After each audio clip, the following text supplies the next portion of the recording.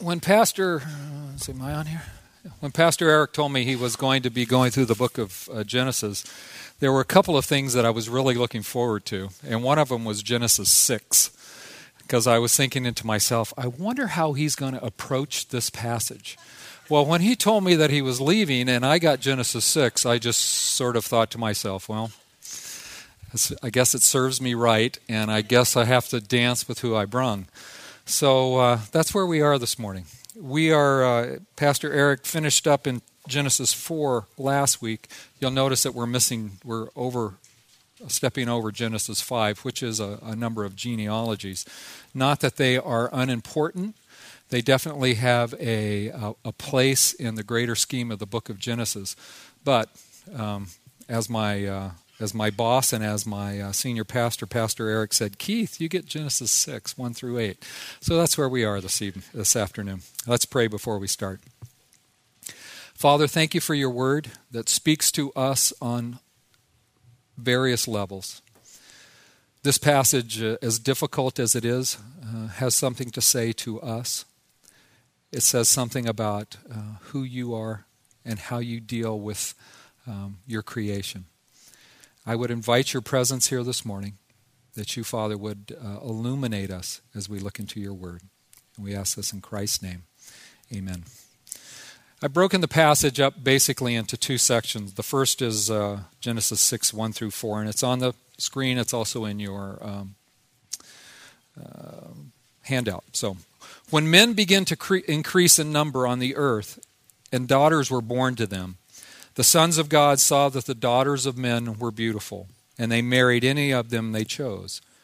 Then the Lord said, My spirit shall not contend with men forever, for he is mortal. His days will be 120 years. And the Nephilim were on the earth in those days, and also afterwards, when the sons of God went to the daughters of men and had children by them. They were the heroes of old, men of renown. This is, without a doubt, one of the most difficult passages in the entire Scripture, to answer the question, who in the world are the sons of God? It's pretty obvious who the daughters of men are. They're just the normal daughters that are born to the prodigy, to the lineage, into the lineage of Seth and Adam. But who in the world are these sons of God? And throughout the history of the church, there have been basically three major ways to interpret what this phrase means. The first one is that they are angels. And up until the 2nd century BC, or 2nd century AD, this was the prominent interpretation, that the sons of God refer to an angelic being that looked down from wherever they were and saw the beautiful daughters of men and came down and had intercourse with them, and they produced children. Quite a fantastic story, if you ask me. But there was some reasons for it. This interpretation wasn't just pulled out of thin air. We find the phrase "sons of God," that exact phrase, is found 3 times in the Scriptures, and it's all in the book of Job. And it is clear, it's in Job, if you want to write this down, it's Job 1:6, Job 2:1, and Job 38:6. And it is clear from those passages that the term sons of God is referring to the angelic host, or to those angels that stand before God. Doesn't make any delineation between angels who were obedient to God or angels who had fallen, who had rebelled against God.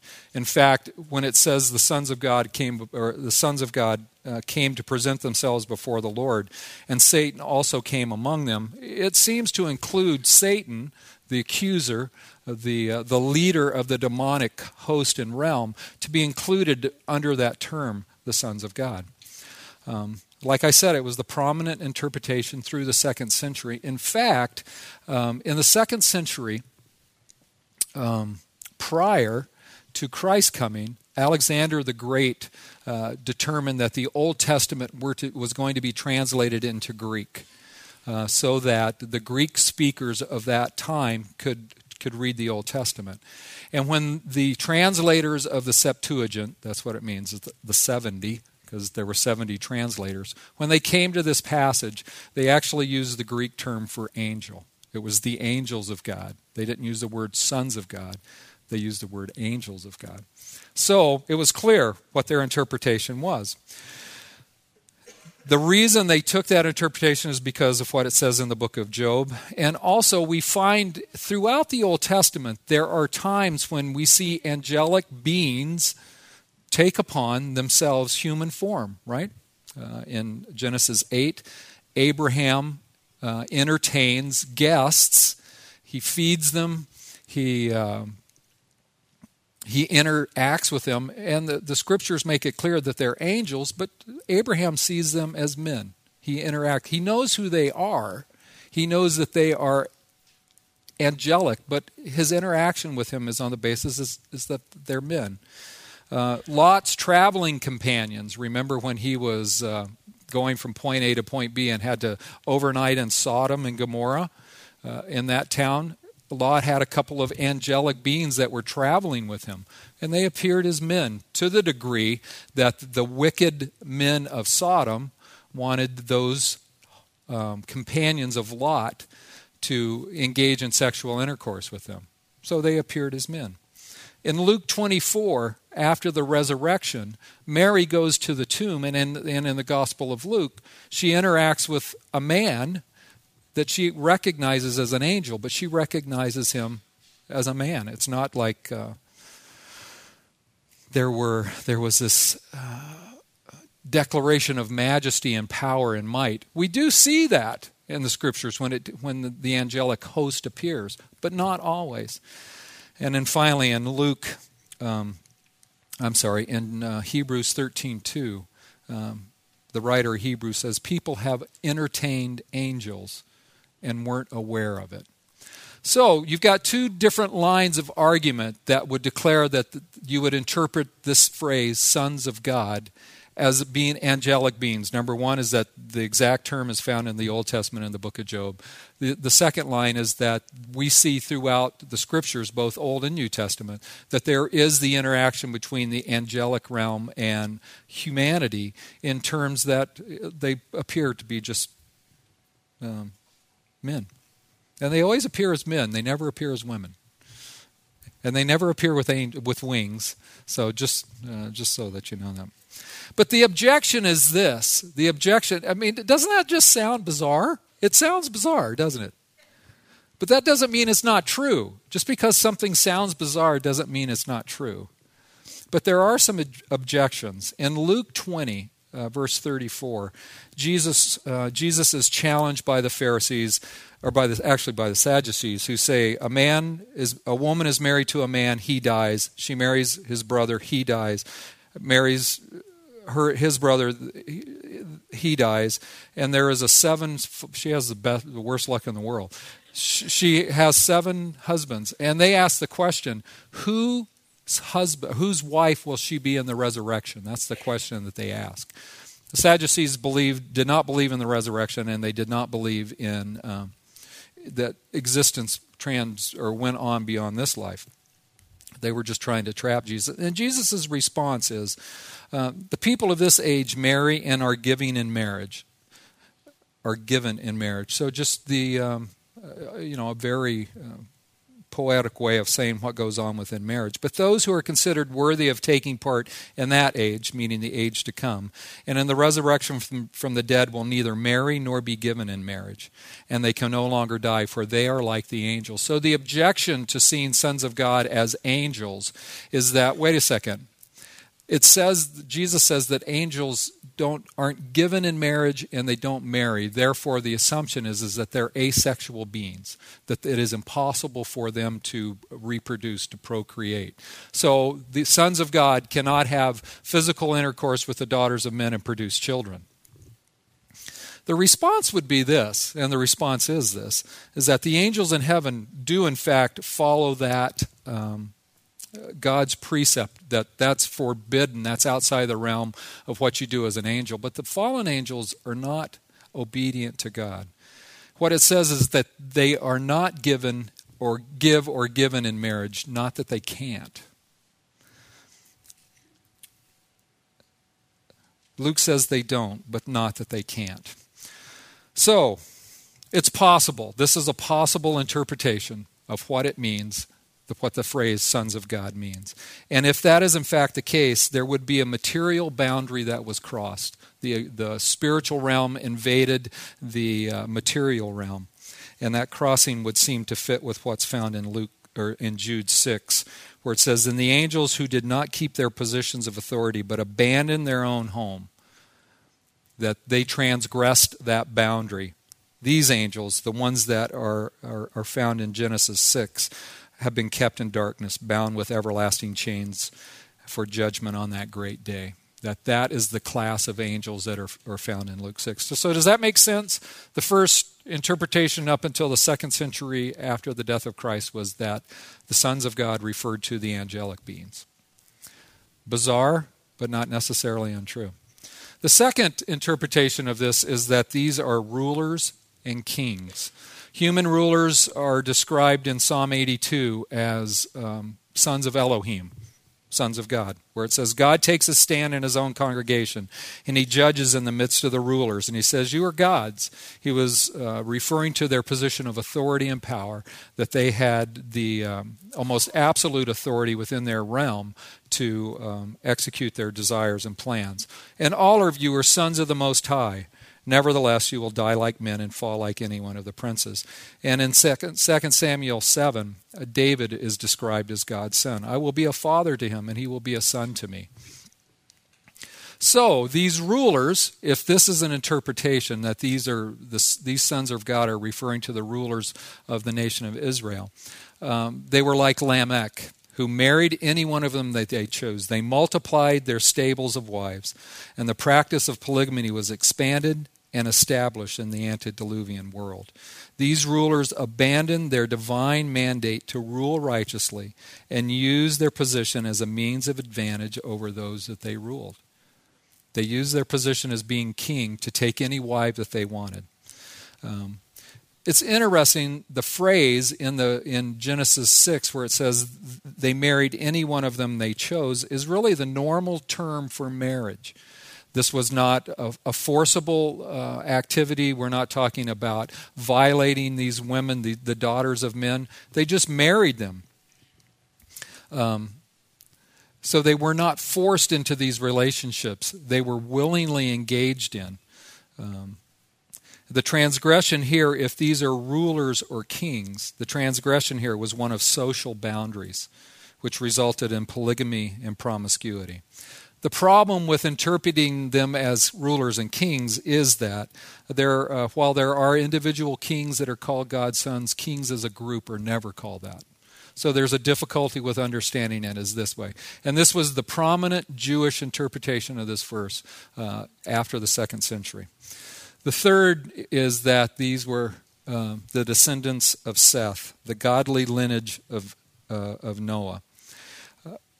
They were prior to the godly lineage of Noah. And this is really sort of the typical conservative evangelical view. I got my one of my systematic theologies down yesterday as I was studying, and they just sort of assumed that that's what it was. The godly line of Seth, they were the sons of God, and the daughters of men were the ungodly women from the line of Cain. That's the sort of common interpretation of today. The violation here would be that they married outside of spiritual compatibility. The Scripture tells us not to be unequally yoked. So those men and women here, those girls or young men and women that are thinking about getting married, the Scripture says you've got to marry someone who believes in Christ, who trusts in Him, right? This did not happen. The godly line of Seth married to the ungodly line of Cain, and there was that spiritual incompatibility, and I love this term. I just learned it's spiritual exogamy. So, isn't that a cool term, exogamy? There's a problem with this too. The problem is that nowhere in the Old Testament are the descendants of Seth referred to as the sons of God. This would be a unique phraseology concerning the sons of Seth. It also makes the assumption that all of Seth's line was godly, which flies in the face of what we're going to learn about Noah and his sons as Pastor Eric continues on into this passage. So the three most prominent interpretations throughout church history all have their difficulties. They all have their difficulties. So what are you going to do? You're going to flip a coin and you're going to decide, well, this is what I believe. Well, I'm going to offer one more.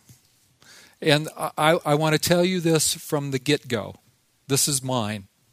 It's found nowhere else, which makes me very suspect of it being correct. But for me, it fits the data. It fits, I believe, in the passage or in the sort of the structure of the book of Genesis. But I do want you to understand that this is mine. And I am not a Hebrew scholar. I mean, I can struggle my way through Hebrew, but so here's what do I have it in? That these were just normal men. The sons of God were normal men. We find in verse 1, it talks about when men begin to increase in number on the earth, and daughters were born to him. So we're just talking what? They're normal daughters, right? They're just the normal female, the result of reproduction. Nothing special about them, nothing extraordinary, nothing bad about them. It's just a phraseology to say, look, daughters were born to him.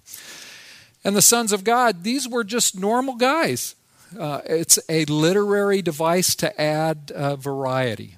One of the things that I was amazed with when I got to go to seminary is sort of the literary structure of our scriptures.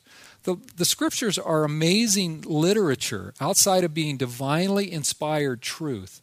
They're amazing literature. The writers of the scripture use a whole host of literary devices. They use different terminology and phraseology. I mean, you would read it, and it's not boring because of the way they wrote it. Not just the story, but the way that they wrote it. So the writer here could have said, daughters were born and sons were born. But he wants to he uses a literary device to refer to just normal guys that were born. And it ties back to the creation account. Who created Adam? From where did Adam come? He was the creation of the direct creation of God. Eve was taken from Adam by a direct creation of God. He's just referring back to Genesis 1. And they married. They married any of them that they choose. This is just without regard to social standing. And it's sort of, there's a parallel here in this passage where Eve saw that the fruit was good and it was beautiful, and then she took it. In the same way, these men saw the women and they saw that they were beautiful and they took them. And while this was occurring, God declares that, I'll go back onto that one in a second.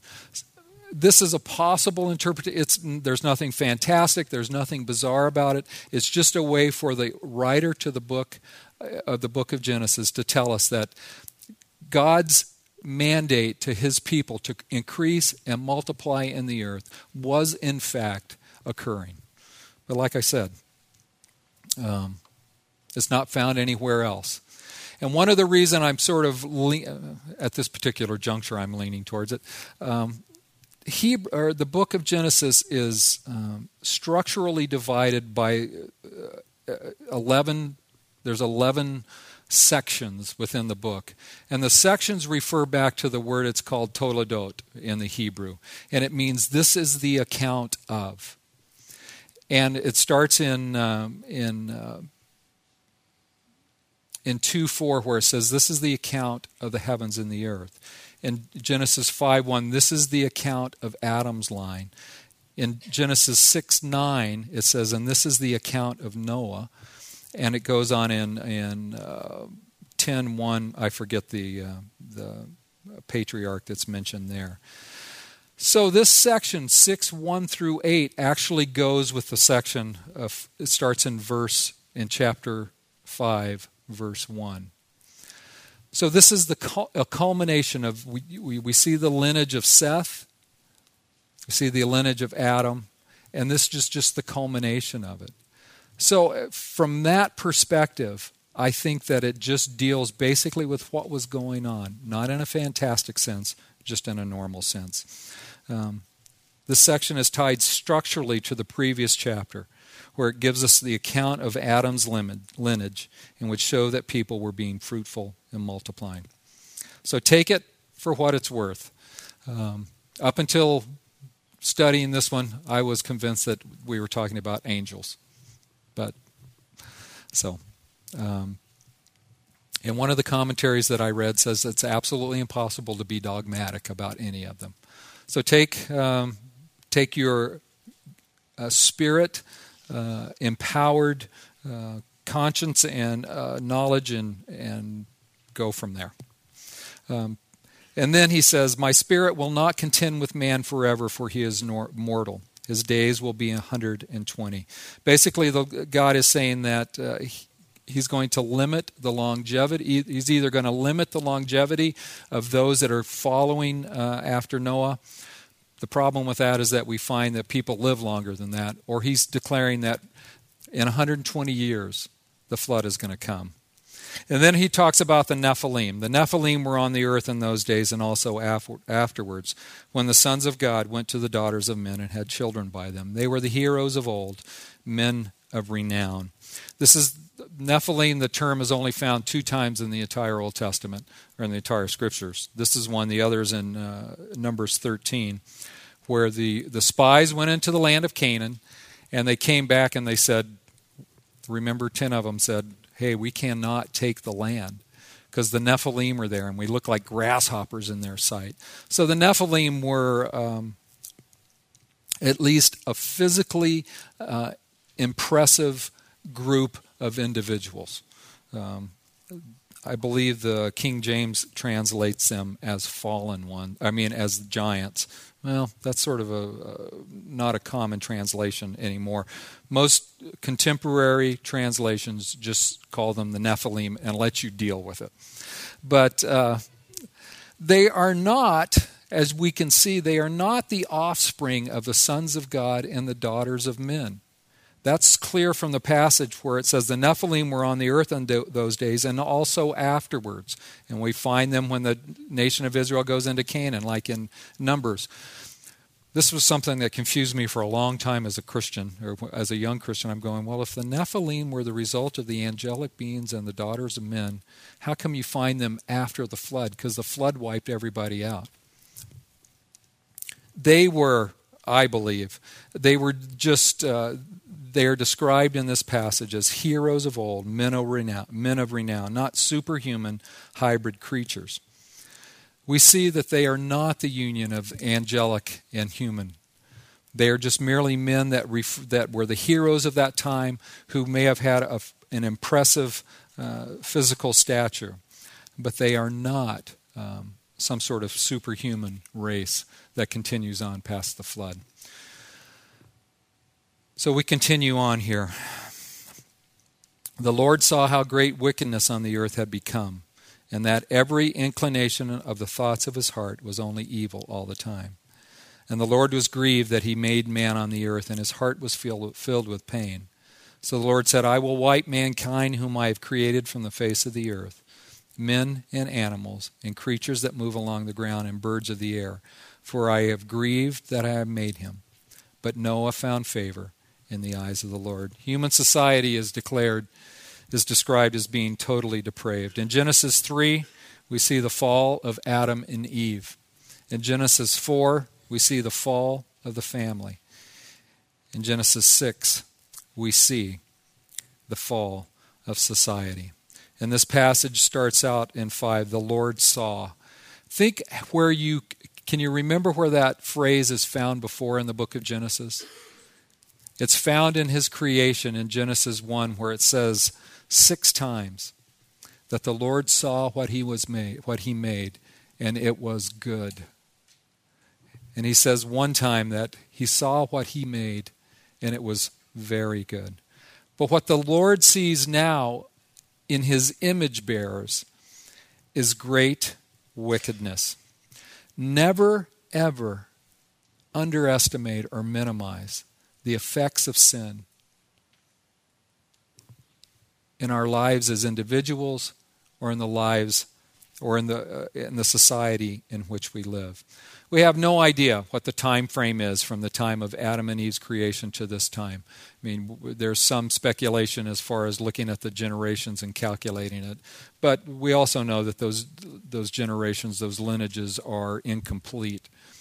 So we have no idea what the time frame is. But just think to yourself, the initial eating of the knowledge, of the fruit of the knowledge of good and evil, doing that one thing that God forbade, has resulted now in that wickedness is the predominant attitude and action of those upon the earth.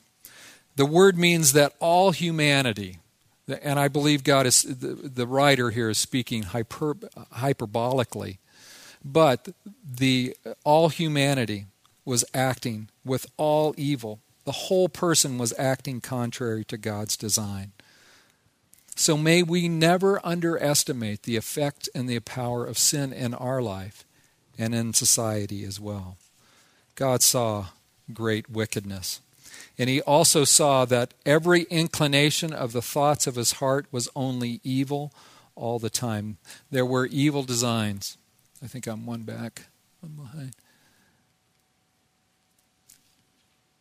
There were the evil designs that the individuals had. This term, inclination of the thoughts of the heart, is found in Genesis 2:7 and 19, where it talks about God forming man or God forming the animals. Do you think when God began the process, how much planning do you, and I understand we're speaking sort of as men and women would speak, but how much planning, design, purpose, imagination went into that process of God creating? I would imagine there was a tremendous amount. That it was not something that God did hurriedly, something that God did flippantly, but there was a process. There was imagination formed into it. It is the same word that's used here of the evil that those of that time conceived in their heart. It's also used of a potter turning a vase on a potter's wheel. There's time and there's thought and there's design and there's energy given to that creation. In the same way, every thought, every inclination of the heart of those during that time was evil all the time. There's this idea of they were thinking about it exclusively. And God's response to that, of looking down upon his image bearers and seeing that they had turned from him, and they thought and planned and calculated and designed evil, was pain. It says, so the Lord was grieved that he made man on the earth, and his heart was filled with pain. There's the grief, that's that sorrow and regret that God has. He saw the depths of rebellion his image bearers had sunken to and was grieved. The root of the word is really to breathe deeply or to sigh. Have you ever had a gut-wrenching emotional experience that was just so powerful and so prominent in your life? It was just like every ounce of your being cried out and you were deflated. Has that ever happened to you? This is the picture that is used of God's response to our rebellion. His initial response and reaction is not anger and wrath. It's grief. He grieved over those he created because the depths to which they had sunken. And he also experienced pain, which is a similar word. It refers to the physical and emotional sorrow. It's used in Genesis 34:7, where Diana's brothers, in response to Diana being violated by Shechem, it says they were filled with grief and fury. They were just struck to their heart that their sister had been violated in that way.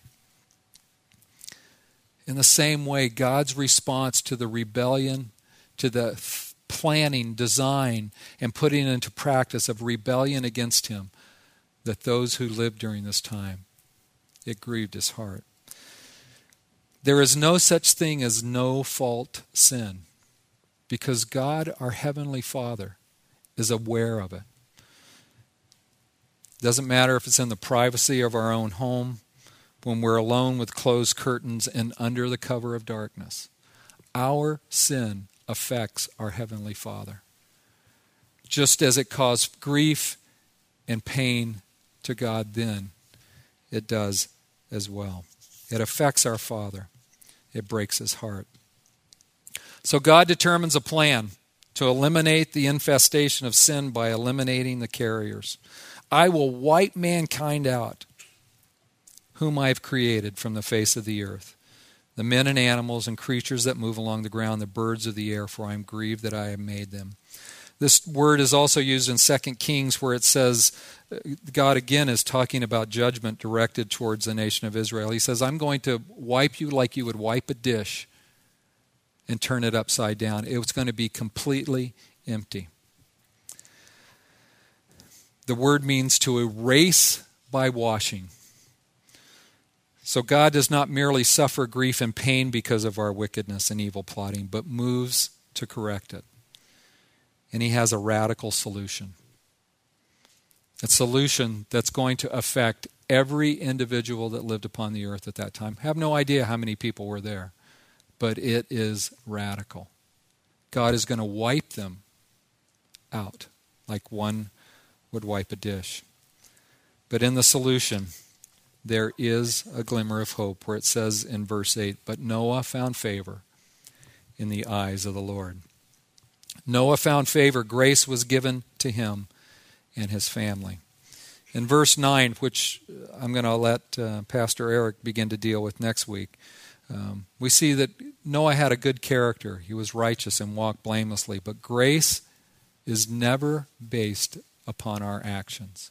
We never are recipients of grace for what we do. But it is God's determined decision to be favorable towards us. And Noah received that as well.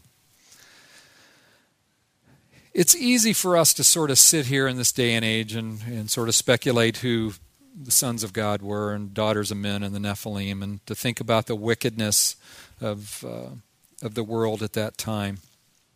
But I want to read a couple of passages as we transition from that into communion. It's found in the book of Romans, the 3rd chapter.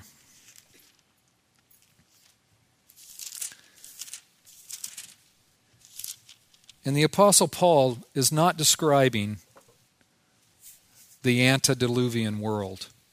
He's not describing the world before the flood. He's describing the world in which he lives. He's describing the world in which we live.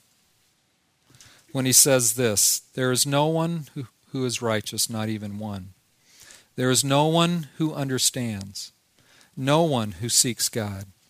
All have turned away, they have altogether become worthless. There is no one who does good, not even one. Their throats are open graves. Their mouths, their tongues practice deceit. The poison of vipers is on their lips, and their mouths are full of cursing and bitterness. Their feet are swift to shed blood. Ruin and misery mark their ways. In the way of peace they do not know. There is no fear of God before their eyes. This is the culmination in the book of Romans, the first 3 chapters, where the Apostle Paul says basically that we are all guilty before a righteous God. And he restates it again in the book of Ephesians, the 2nd chapter, where he says, for you were dead in your transgressions and sin, in which you used to live when you followed the ways of this world and of the ruler of the kingdom of air, the spirit who is now at work in those who are disobedient. All of us also lived among them at one time, gratifying the cravings of our sinful nature and following its desires and thoughts. Like the rest, we were by natures objects of wrath. That's a description of us. That's a description of the world in which we live. Before Noah, God's decision was to wipe the slate clean. He corrected the problem by eradication.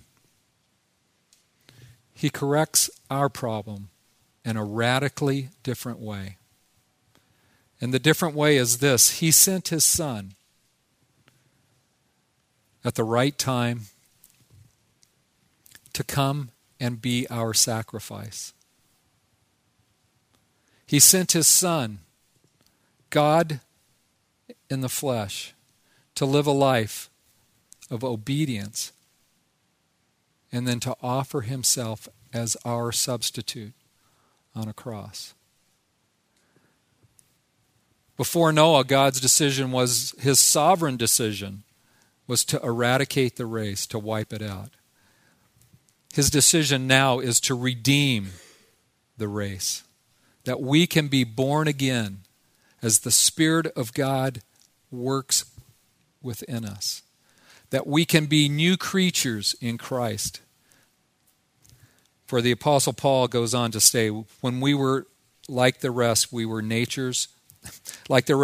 by nature's objects of wrath. But because of His great love for us, God, who is rich in mercy, made us alive with Christ, even when we were dead in our transgressions.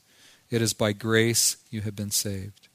And God raised us up with Christ and seated us with Him in the heavenly realms, in order that in the coming ages He might show the incomparable riches of His grace, expressed in His kindness to us in Christ Jesus. For it is by grace you have been saved through faith. And this is not of yourselves, it is a gift of God, not of works, so that no one may boast. The continuation in the book of Romans, in chapter 3, verse 21. But now a righteousness from God has been revealed, apart from law, has been made known, which the law and the prophets testify. Righteousness as a gift from God that the Old Testament declared. As we take communion together, as we remember Christ's sacrifice, the only difference between us and the world prior to Noah is that God has chosen to redeem us and bring us into relationship with Himself. May we remember that